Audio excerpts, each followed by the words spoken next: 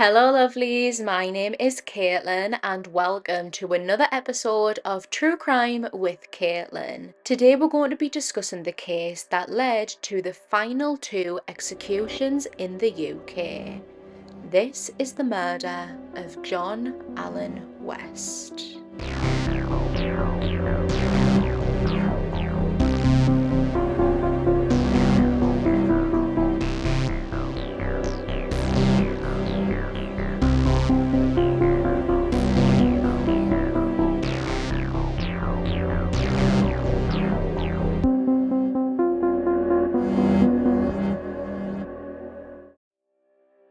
It was 3 a.m. on the 7th of April 1964 when Joseph Fawcett and his wife were awoken by the sound of heavy thuds. They both lay and just kind of listened for a minute, hearing another 2 or 3 thuds before realising they were coming from the house next door. Joseph would later describe what he heard, saying, quote, "Heavy thuds, as though something was hitting the foundation of the house, and I can sort of recollect a shrill scream." Joseph rose out of bed and peered out of his window, and in the reflection of the house opposite, he could see his neighbour's lights flickering on and off. Concerned with what he was hearing and seeing, Joseph and his wife quickly threw on their coats and went to investigate to see what was going on. By the time they reached their door, the street would be filled with the sound of a revving engine and rear car lights speeding off into the darkness. The Fawcetts made their way over to their neighbour's house to see if everything was okay. They knocked on the door and waited. Nothing. They knocked again, but still no one was coming to the door. Joseph tried the handle, but found that the door was locked.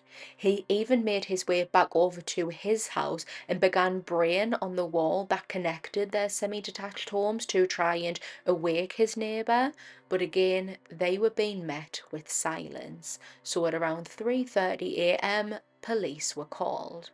Officers arrived at 28 Kings Avenue in Seaton, Workington, which is in Cumbria, and were met with the Fawcetts, who relayed their concerns onto officers.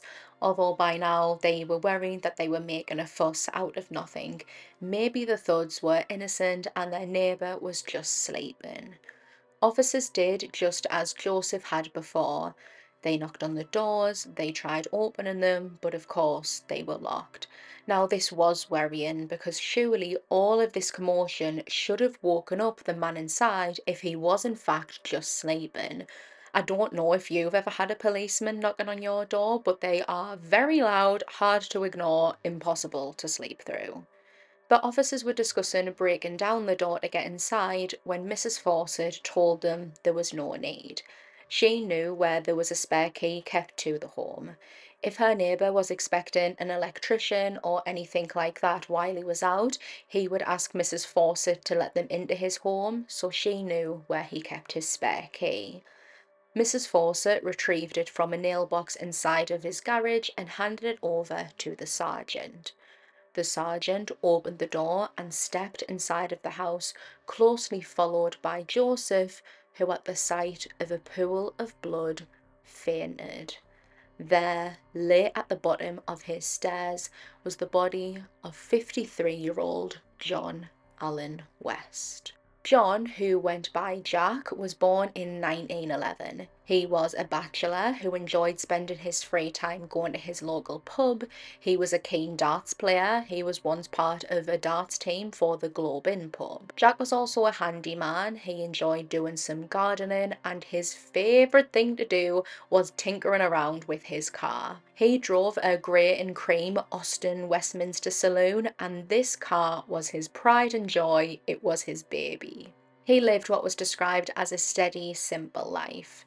He had worked for Lakeland Laundry for 34 years, so since he was only 19, and he was a van driver for them. On the 25th anniversary of Jack working for Lakeland Laundry, they gifted him a 17-jeweled Trebex gold watch which had his name engraved into it. When he received it, it cost £25, which with inflation, that would be over £500 now, so it's safe to say he was a very well-liked, valued employee. Since the recent death of his 80-year-old mother, Jack lived alone at 28 Kings Avenue.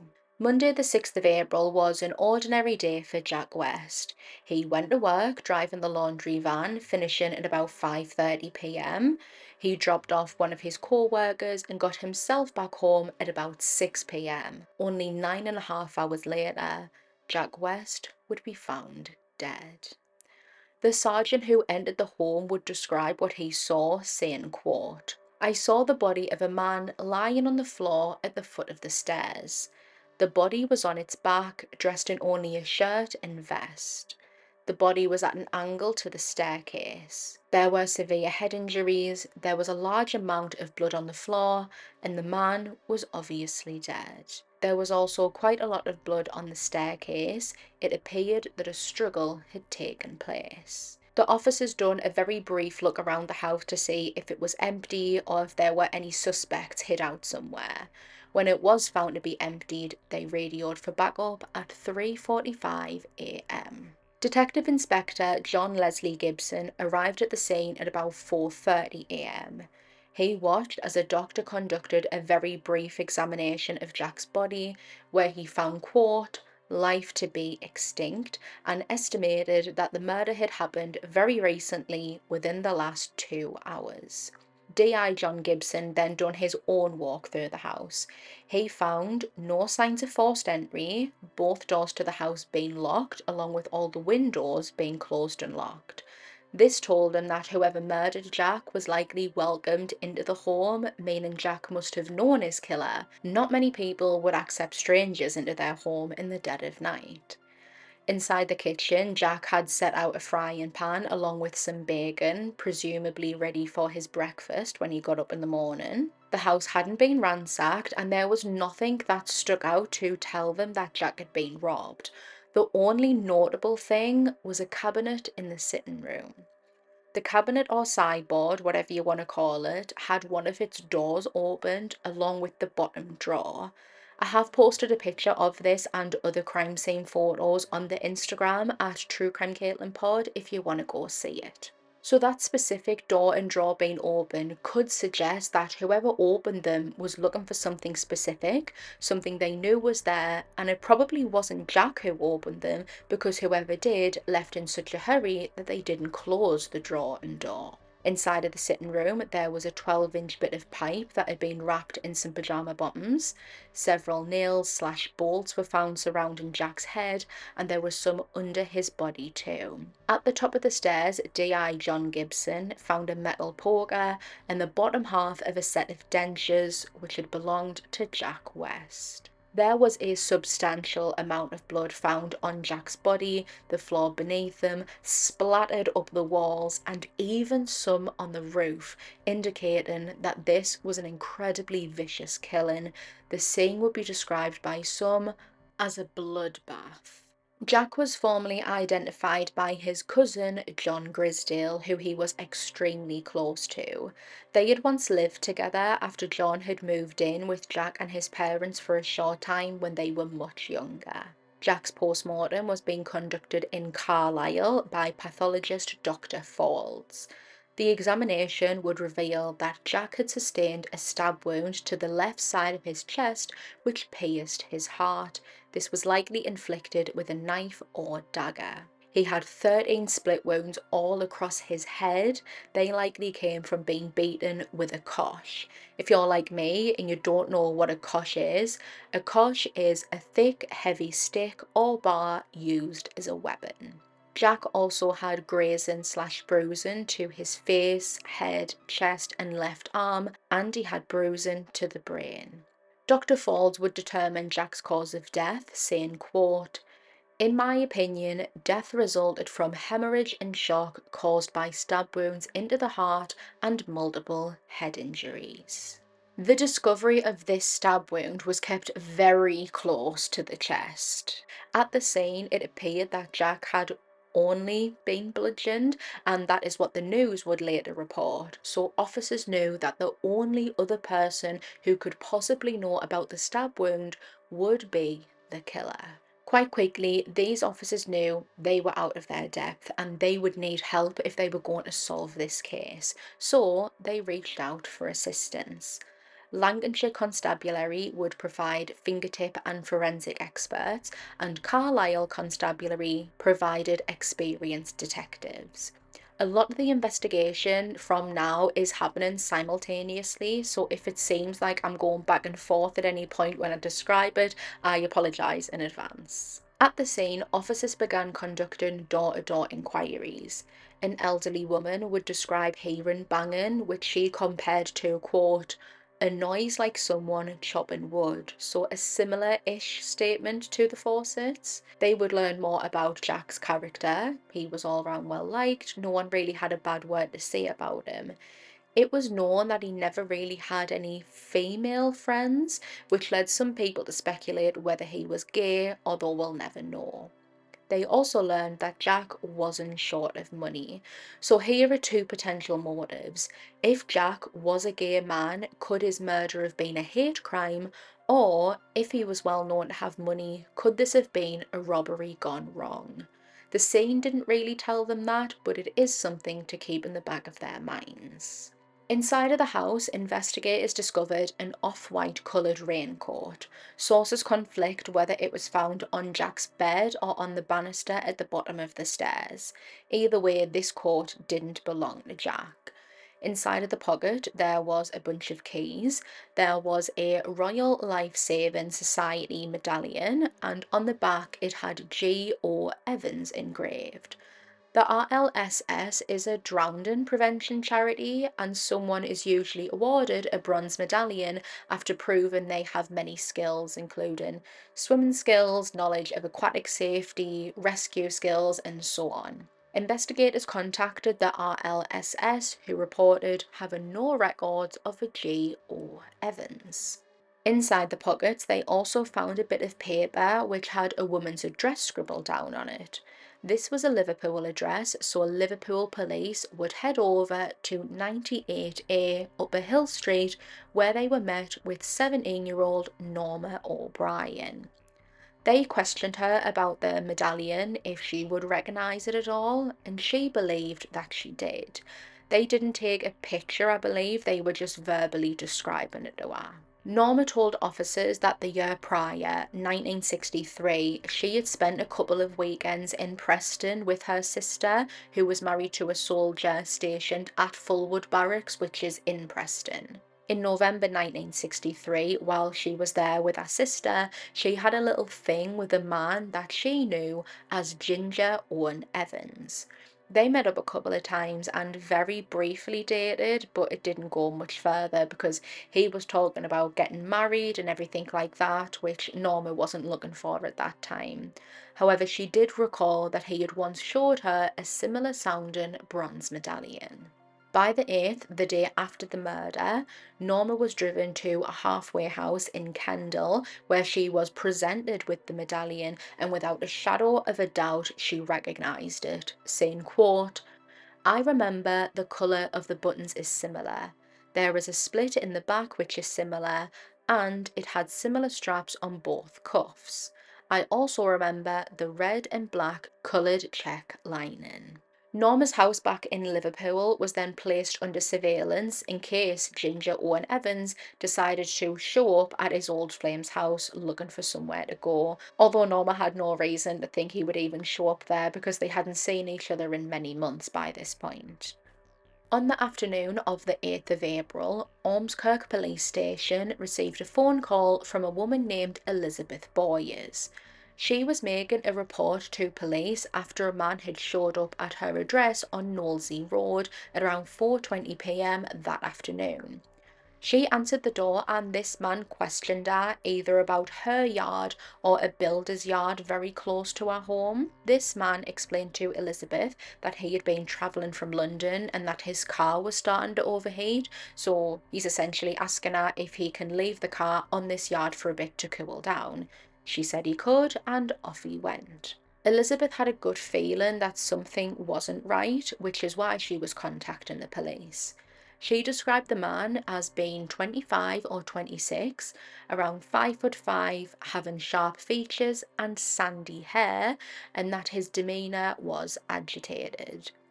Because Lancashire Constabulary, who Ormskirk Police fall under, were aware of Jack's murder and the fact that the killer had got away in a car, this call from Elizabeth piqued their interest immediately, especially because of Elizabeth's description of this man, saying that he had sandy hair, matching Norma describing the owner of the medallion as Ginger.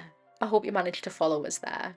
Detectives arrive at Elizabeth's home to take a look at the car, and nothing immediately stood out. The car wasn't ransacked or blood-soaked, there was no signs of blood at all, really. Fingerprint examinations were conducted before the car was seized by police. After running the registration, they would find that the car had been reported as stolen from a house all the way back in Preston. As this was going on, other investigators were requesting and then combing through army records. Norma mentioning that she had met up with Ginger Owen Evans in Preston near the barracks meant that he could have possibly been a soldier too. I don't know if he had told Norma that he was a soldier and then she relayed that onto police or not. But by doing this, they were able to find the name of their man. Gwyn Owen Evans was born on the 1st of April 1940 in Maryport, Cumberland, which is now just Cumbria. He was the oldest of three surviving children from his parents, Thomas and Hannah Walby. He did have an older brother and sister who had sadly passed away. Gwyn was born and christened under the name John Robson Walby. However, later in life he started going by the name Gwyn, which is what I'm going to keep calling him to not confuse anything. Gwyn had troubles with his mental health from a very young age. When he was 10, he was taken to Dovenby Hall Mental Colony in Cockermouth, where he was described as, quote, showing a vivid imagination, which in part was due to lack of toys supplied to him as a child. Gwyn was also a compulsive liar. He would just lie about the most random of things for no rhyme or reason. For example, he would later claim that he could fluently speak 9 different languages but couldn't recite anything when asked. He would claim that his name change from John Walby to Gwyn Evans came after he discovered that he was adopted. He believed that he was born in Austria and that his real parents were German, and so this name change was to honour his real family. This wasn't the case at all, though. It was a totally fabricated lie. He wasn't born in Austria, he wasn't adopted. Besides this, Gwyn's early life was described as relatively normal. He attended primary and secondary school in Maryport, where he had what was considered below average intelligence. He would just say scrape C grades in all of his work, which now, under the new grading system, is like him getting a number 4. After leaving school, he would jump from job to job. He had once worked as a page boy in a hotel, as an engine cleaner, a kitchen porter, a lift attendant, a driver. He enlisted in the British Army under Border Regiment in 1957 but was discharged after only a month. He then went on to join the Royal Air Force, and by now he is going by the name Gwyn Owen Evans, so potentially he just changed his name to try and get back into the forces. Again, that didn't last long though. He continued jumping from job to job, and I'm not going to detail them all because we would be here all day. On the 31st of March 1963, Gwyn would arrive at an acquaintance's home in Carlisle with the hopes of selling this person a watch because he was in desperate need of some money. This person made the mistake of leaving the room for just a couple of minutes, and within that very short space of time, Gwyn had stolen 4 half-crown coins from a jacket that was hung up and then fled. 4 half-crown coins would be the equivalent of about 50 pence today. This person reported the theft to police, who soon caught up to Gwyn Evans. For this theft and several other things, he would be taken to court. He received a sentence of 4 days detention and was ordered to pay a £5 fine, which with inflation would be just over £85 today. By January 1964, Gwyn had made a new friend who would become his literal partner in crime, Peter Allen. Peter Anthony Allen was born in Wallasey, Merseyside on the 4th of April 1943. He was the second son from his parents. Growing up, Peter had trouble with his hearing, which had a knock-on effect. It also interfered with his speech, meaning he was a bit behind most of his peers, both socially and academically. He was delayed starting school, and when he did eventually start, teachers would describe him as, quote, quiet and cooperative, but unstable and lacking in thoroughness. After leaving school, he, like Gwyn, would jump from job to job, never really lasting more than a month anywhere.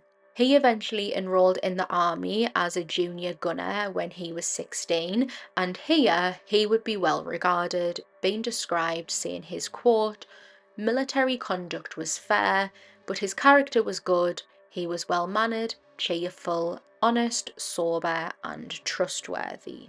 Peter would be dismissed from this job after 11 months of starting, simply because he wasn't needed anymore.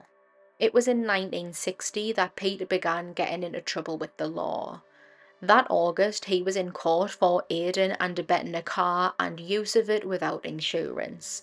For this, he received 12 months conditional discharge. This means that he wasn't given a sentence or any sort of punishment for these charges. However, if he was in trouble again within a certain amount of time, he would get it then. While attending a fair at New Brighton, Peter Allen would meet Mary Irene Gannett. Mary was an 18-year-old single mother who worked part-time in a cinema.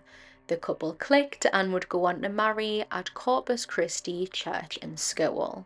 In November 1962, Peter, Mary and Mark, Mary's son, who Peter would love and bring up as his own, all upped and moved to Preston. Peter and Mary would expand their family, going on to have their own son, who they named Richard. In 1964, 24-year-old Gwyn and 21-year-old Mark would commit their first crimes together. They broke into a building and stole the contents of a cigarette machine. They stole a car and a van, and they also stripped all of the lead from an empty house. And only 3 months later, they would commit murder together. Following extensive investigation into Gwyn's army and criminal records, investigators were able to track him down to a house at 2 Clarendon Street, Preston, the home of Peter and Mary Allen. When officers arrived, they knocked on the door and were met with Peter Allen. When asked if Gwyn was there, Peter would say he wasn't. He'd been out since about 10 a.m. that morning, apparently to go and try and find a job. Peter's children were heard inside of the house, and he made an offhand comment about his wife also being out. Now, this is where I'm going to cut in and take us back a little bit. So, Peter saying that both Gwyn, who he nicknamed Sandy, and his wife Mary were both out was interesting to police, as they had received intelligence that a man and a woman had been into a bank and withdrawn a total of £10 from Jack West's account. So, Peter Allen is putting both Gwyn and Mary out of the house. Potentially and likely it was them withdrawing the money. The police officer asked Peter if he would come down to Preston Borough Police Station just to answer a couple of questions. Peter didn't refuse, but he didn't want to go until he was assured that his children were going to be looked after. Once that was cleared up, he voluntarily went with the officers.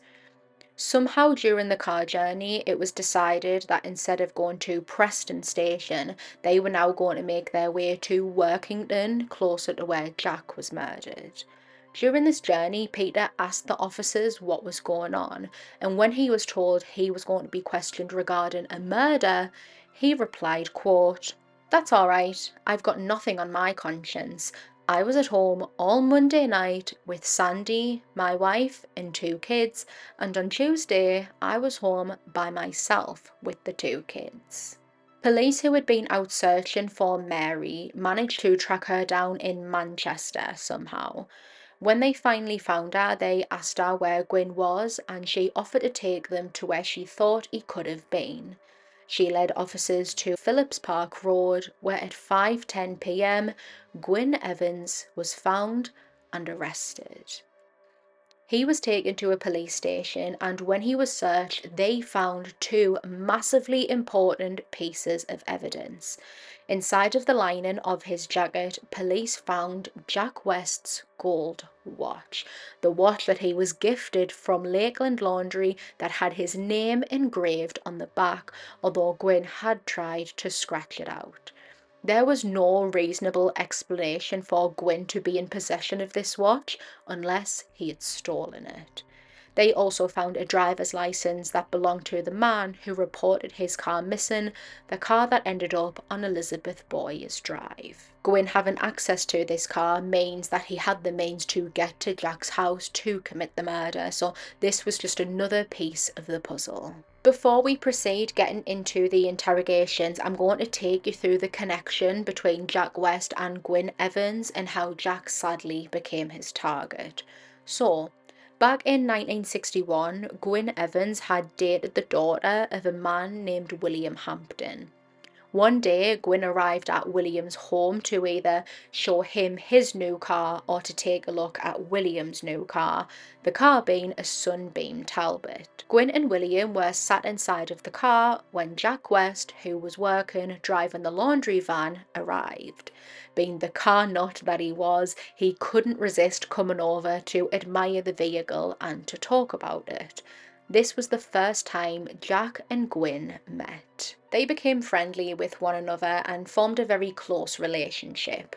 They became so friendly that Jack allowed Gwyn to drive his own car, which, like I said earlier, this was his baby. People weren't even allowed to sit in it, never mind drive it. So Jack must have really trusted and liked Gwyn. One of his co-workers at Lakeland Laundry noticed Gwyn driving Jack's car, and he would have Jack's life about it, saying he's got a young chauffeur now, just harmless joking on. Jack would often speak fondly about Gwyn, calling him a comical lad. It was also said that Jack would help Gwyn out financially if he needed a small loan or help in buying something. Jack would happily help his friend. So that is the link, that is how the two men knew of each other. After being arrested on suspicion of murder and read his rights, Gwyn Evans offered police his version of what had happened. Within the book The Last Two to Hang, author Elwyn Jones details all of the interrogations, so if you're interested in reading all of the statements fully, I would totally recommend going ahead and reading that book. It's very interesting. What I'm about to read here is Gwyn's first statement. So he said, quote, Jack West had been a friend of mine for 5 years, and he told me if I was ever short of money, he would always lend me a couple of quid. I knew he had a load of cash, and so did Peter. We all went up to Workington that night. Here he is referring to Peter, Mary, and the two children, not Jack. We left Preston at 10:30 in a car we took from Preston. We got to Jack's about 3 in the morning. I left Peter, Mary and the two kids in the car and I went to the door. Jack was already up and he let me in. He said I was lucky to find him up, but he had a headache and he had come down and make some tea. I had some tea and a cheese bun. Whilst we were talking, there was a knock at the door. I honestly didn't know who it was. Anyway, Jack went to the door and I heard some banging. I went into the hall and I saw Peter hitting Jack with something that looked like a pipe. Peter had Jack in the corner by the stairs. There was a load of blood and I shouted at Peter, "For Christ's sake, stop it." But Peter said, "He's got the cash and I want it." I took the watch off the table when I ran out of the house. I started the car and a little later, Peter came running out of the house and jumped into the car. He was covered in blood. I drove away and we were followed by a car for about 20 miles, but I'm a good driver and I managed to lose him. I was going around corners at 75 and Mary told me to slow down. You've seen what's in Mary's basket. It's Peter's coat, the one he was wearing on the job. We were going to get rid of it. Peter burned his shirt in the grate at home. We then went to Liverpool and Peter got £10 on the bank books that he took from Jack's house. We dumped the car at Ormskirk. Peter did the thumping. These are the clothes I was wearing at the time and you can examine them, but you will not find any blood on them. I know what you've got up there. I left my raincoat and my keys behind. There is a bronze medallion on the key ring with my name on. But if I wanted, I could have just said that my coat had been stolen and that my keys were in it, and no judge in the country would convict me. But I'm glad I've got it off my chest. I got that driving licence you asked me about from the car that we took. So a lot to unpack there. Briefly, Gwyn is saying that he just casually asked his friend's wife, and their 2 young children to have a trek from Preston to Workington, which is about 2 hours away, late at night, just so he could ask another friend to borrow some money. Then when he sees Peter attacking Jack, instead of physically trying to get Peter off of his good friend of 5 years, Gwyn instead steals Jack's watch, runs out of the car, sits and waits, and then when Peter returns covered in blood, speeds off, essentially saying that he has no idea what happened inside of the house. As you probably suspect, the police were not buying it. During Peter Allen's first interrogation, he was sticking with his story that he was at home all night with Mary, Gwyn and the children, even detailing that they went to bed between 9:30 and 10 o'clock, directly contradicting Gwyn saying that they left Preston after 10. When he wouldn't budge or offer any sort of truth, the officer said, "Fine, we'll go and talk to Mary." And hearing this, Peter punched the table, put his head in his arms, took a breath, and began to speak. He said, quote, "I'll tell you what happened. It started off as an innocent robbery. All right. Monday night about 9:30 p.m. we went to a garage in Preston and pinched a car. I picked the wife and the babies up, but the wife didn't know what was going on. We came up here, and when we got up here, Sandy went in. We got here at 1:10 a.m. This bloke knew Sandy. Sandy said he had money lying around. We parked the car in the front of the roadworks. He went in and he came out for me at about 10 to 3, and I went in. Sandy told him that he wanted some fresh air and he let me in without the chap knowing, but when he came down the stairs he saw me, so I hit him. Sandy had the bar and he gave it me. Sandy put the light out and I was hitting out blindly. I only had my fists until Sandy gave me the bar. I only hit him twice with it, then gave it back to Sandy. I went upstairs to see if there was any loose cash, but there wasn't. There was a bunch of letters and 2 bank books in the drawer, and I just grabbed the lot. The wife and children were asleep in the car. We went straight down the road towards Cockermouth. I threw my gloves out the window. When we got to Windermere, we ran out of petrol, but Sandy got some. We went on to Kendal and the wife cashed her family allowance and we went straight to Liverpool to see my mum. On the way back, we left the car in a yard, a builder's yard near the bus depot. We got a bus back. Yesterday, Sandy got £2 £5 from a bank in Liverpool. The wife went to the door with him. When I got back, I scrubbed my jeans and burnt the letters. Sandy took the chap's watch and jacket and he left his own coat in the house. I'll tell you this, I'm glad you found me. Sandy said it was an easy touch. Who am I to take a human's life in my hands? All I wanted was £100 for a deposit on a house. He would go on to provide a written statement where he added even more detail, saying, quote, "I went in and shut the door and went upstairs. As I got near the top of the stairs, Mr. J.A. West came out of the bedroom and saw me and he lunged at me and I panicked. I hit him in the face with my fist and he fell at the landing at the top of the stairs. The next thing I remember was seeing Gwyn hit him with the rubber hose pipe. Mr. West then fell down the stairs. Gwyn and I both went down to see if we could find anything, then I went back upstairs to see if I could find any money, leaving Gwyn downstairs. Peter would also include how apologetic he felt about what he had done and the genuine relief that he had been caught because he couldn't have lived with himself. So now the police have two different accounts of what happened on the 7th of April. So, who do they believe? They go back to the evidence to see if that is able to corroborate any of the men's stories. Starting off with Gwyn, he says that they left Preston at about 10 a.m. and arrived at Jack's at about 3 a.m, so that's a 5-hour gap.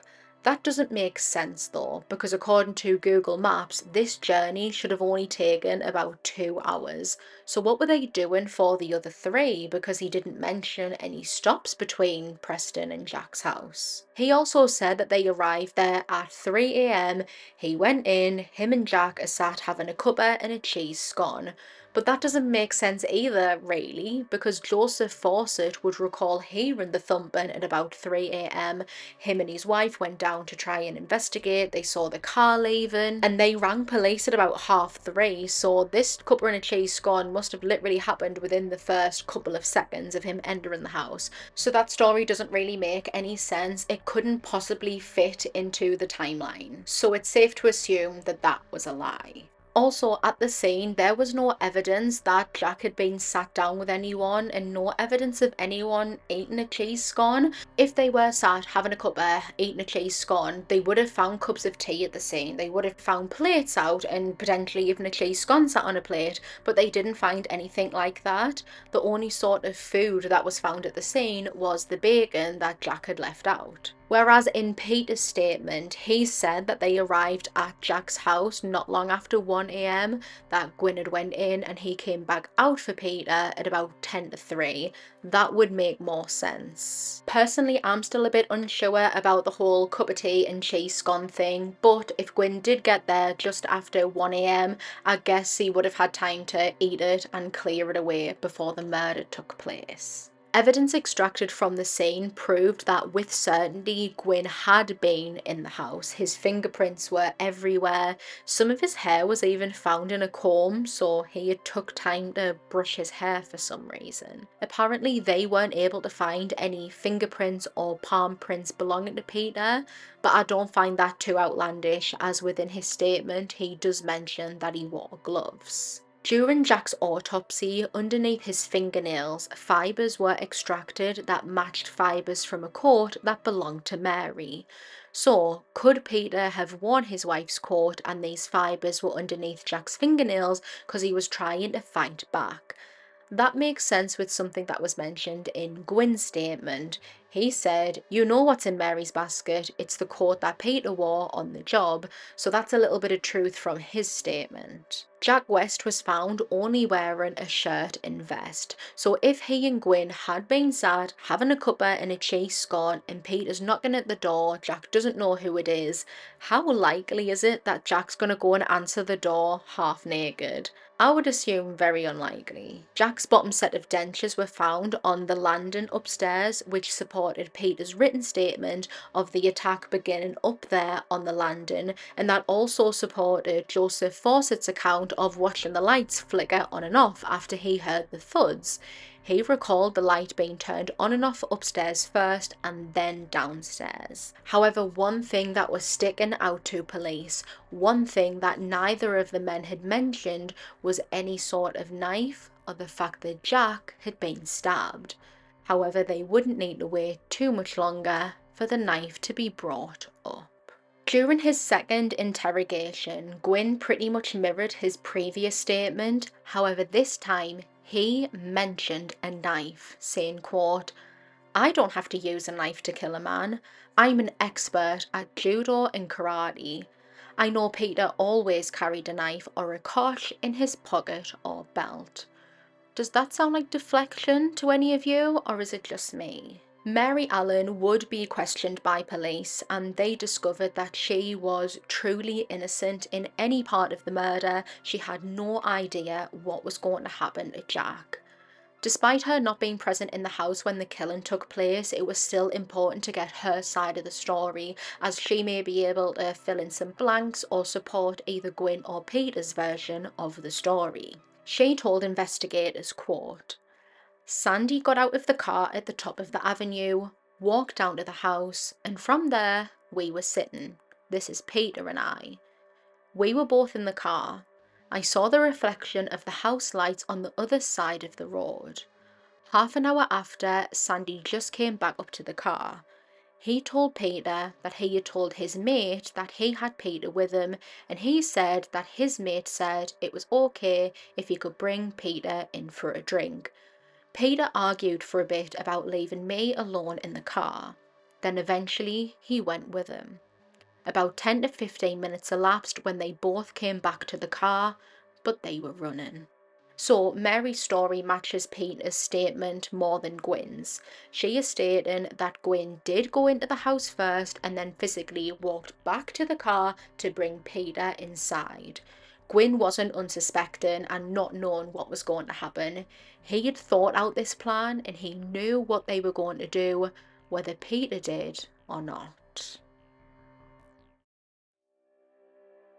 I know the investigation sounded really extensive and time consuming and a really long process. However, everything I just described and more that I couldn't even delve into happened in less than 72 hours.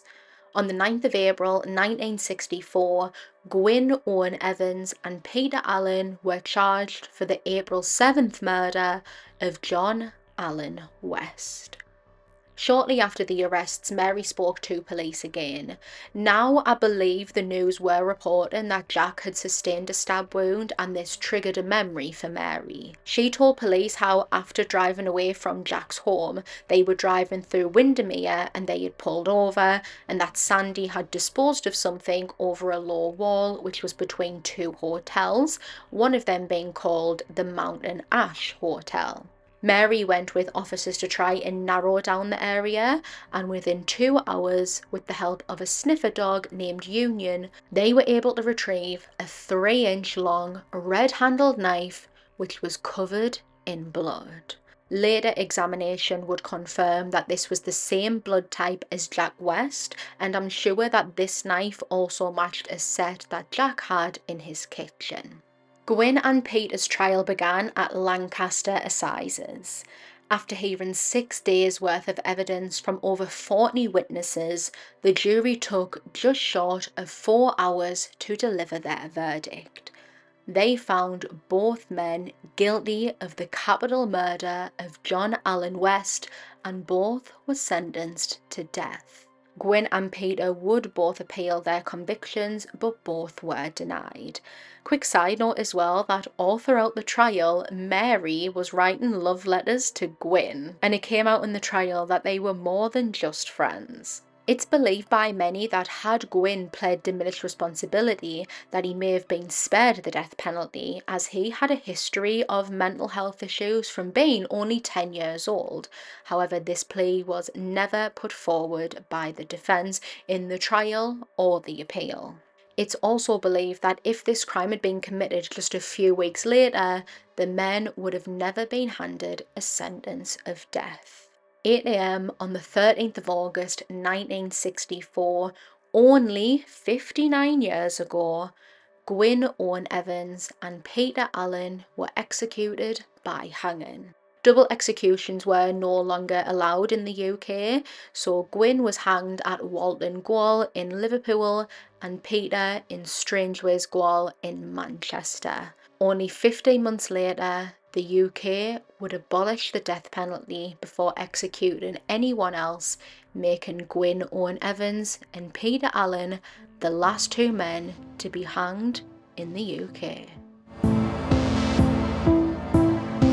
Thank you so much for tuning into this week's episode. If you enjoyed it, please make sure to leave me a nice review and to follow the podcast wherever you're listening. I would appreciate that so much. You can follow the podcast over on Instagram at True Crime Caitlin Pod, where I'll be posting images relating to all of the cases and for any updates. Make sure you tune in again next week for a brand new episode.